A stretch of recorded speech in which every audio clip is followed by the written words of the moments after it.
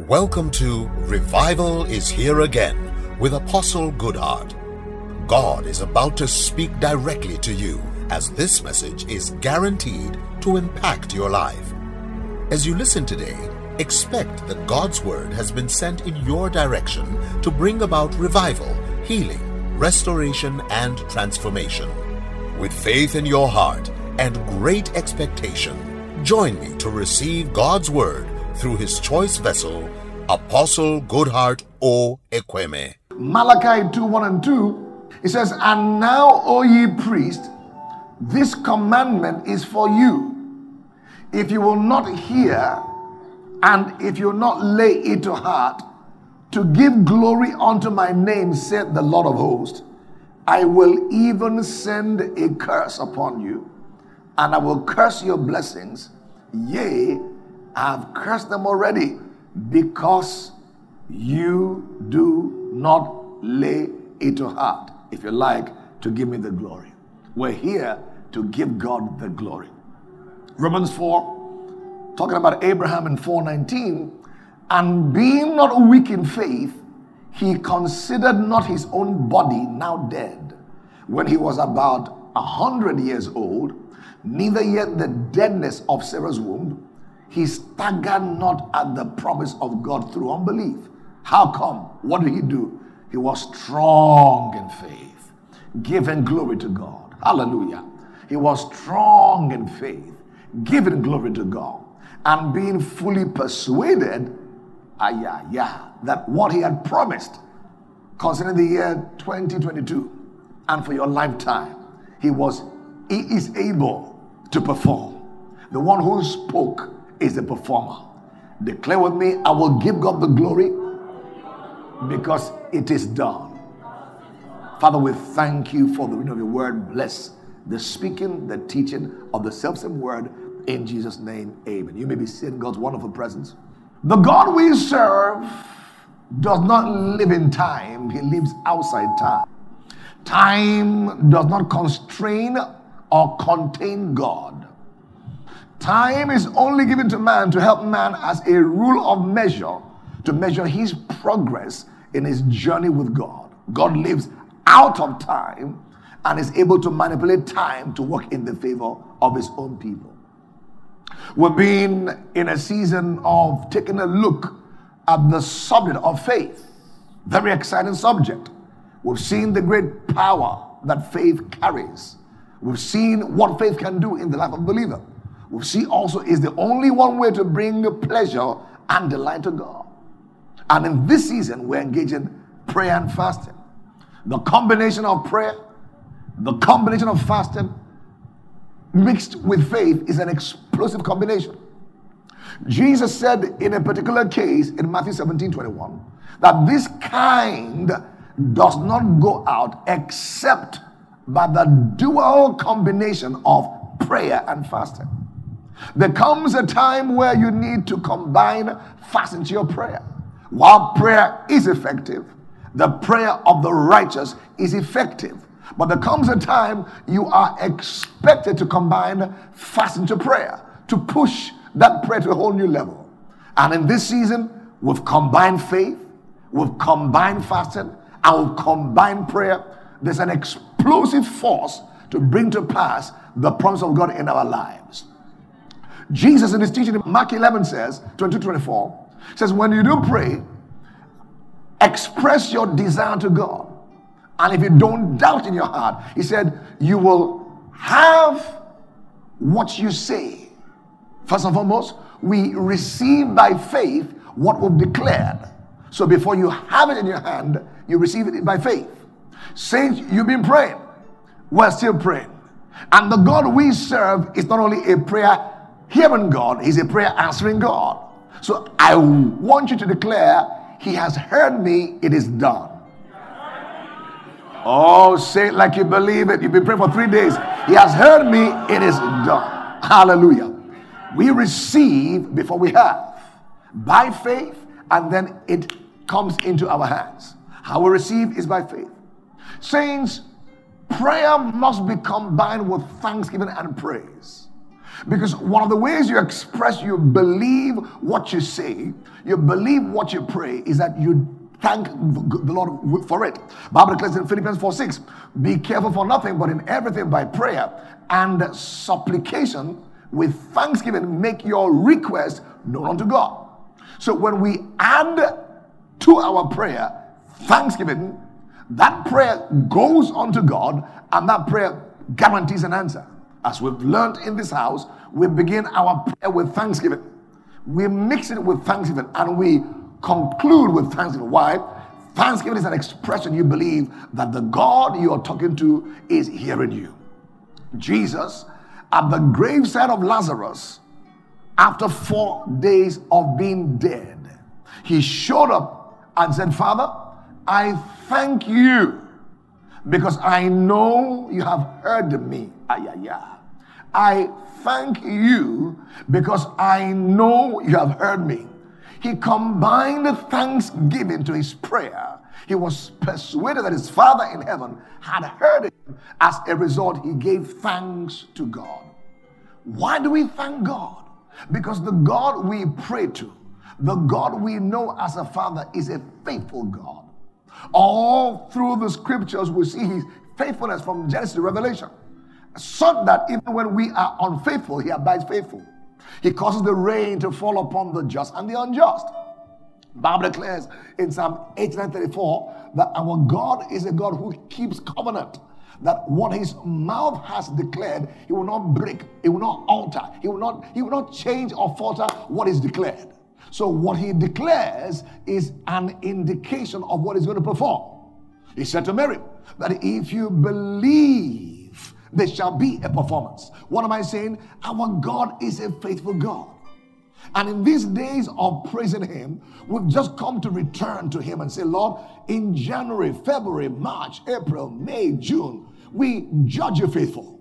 It was said concerning Sarah in Hebrews 11, even when she was still not pregnant, that because she judged God faithful, she received strength to conceive seed and strength to bring about the seed called Isaac. She judged God faithful, and at the 25th year of waiting and watching, Isaac was born. Saints, in these 3 days, we've come to say, God, you are faithful. If we see anything in our lives that does not look like it's working, listen, God is not responsible. He's the faithful one. In the equation between God and man, if there is any area of failure, we must look at the man's side and look inward. As far as the God side is concerned, God is a constant king. The Bible declares concerning him, he is the same yesterday. He's the same today. He will be the same forevermore. Hebrews 13:8, Jesus Christ the same yesterday, today, forevermore. So saints, he is so faithful, you can bank on his faithfulness. Shout a big amen. Hallelujah. Bible declares in 1 Corinthians 10:13, there hath no temptation taken you, but such as is common to man. But what? God is faithful. So in the midst of the test, we must see that God is faithful. I don't know what has happened in 6 months.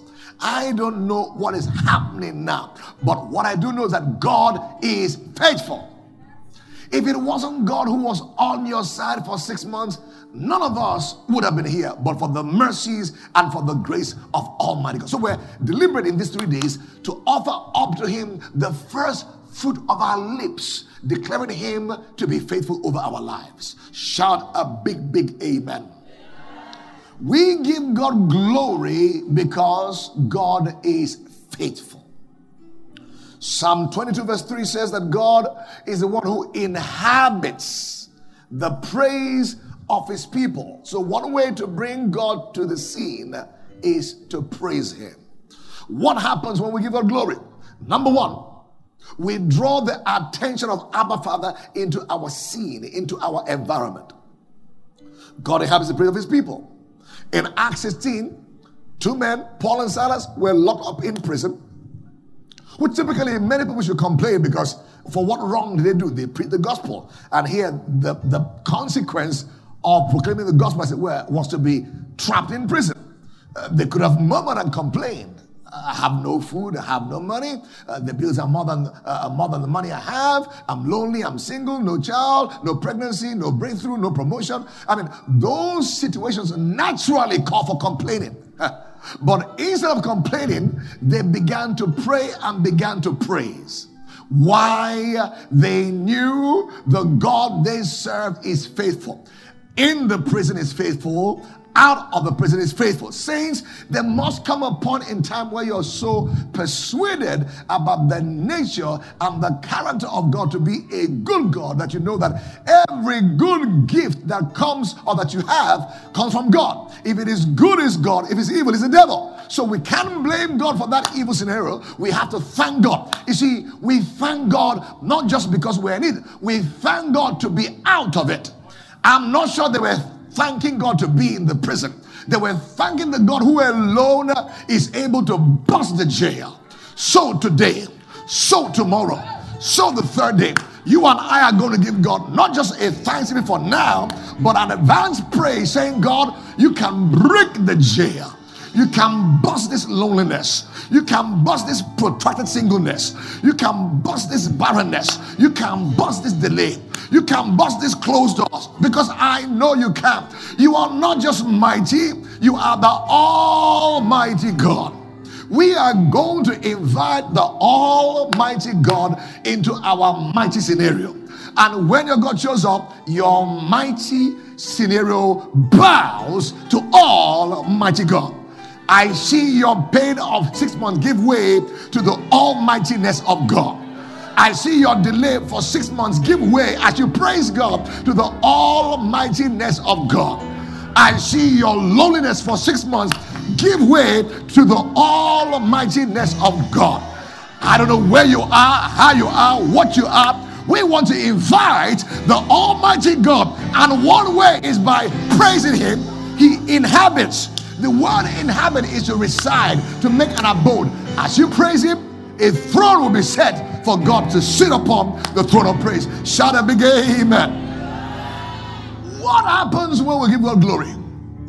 When you thank God for what you know He's done, as we've learned here, is an application for more. As the 10 lepers in Luke 17, they were all healed, but one thought it fit to return back to the priest to say thank you. And we have thought it fit to return back to the priest, our high priest, to thank him. Hallelujah. And as he thanked him, he gave a prophetic word that brought about not just healing, but wholeness. May the next 6 months not only present to you healing, may it present to you wholeness that is anchored on your praise today, your praise tomorrow, and your praise on the third day. Somebody shout a big amen. What happens when we give God glory? I tell you something. Listen carefully. Listen to this. Listen to this. Psalm 8, 1 to 2. This will bless you. It says, O Lord our God, how excellent is thy name in all the earth. Hallelujah. Who has set thy glory above the heavens. All right, stay with me.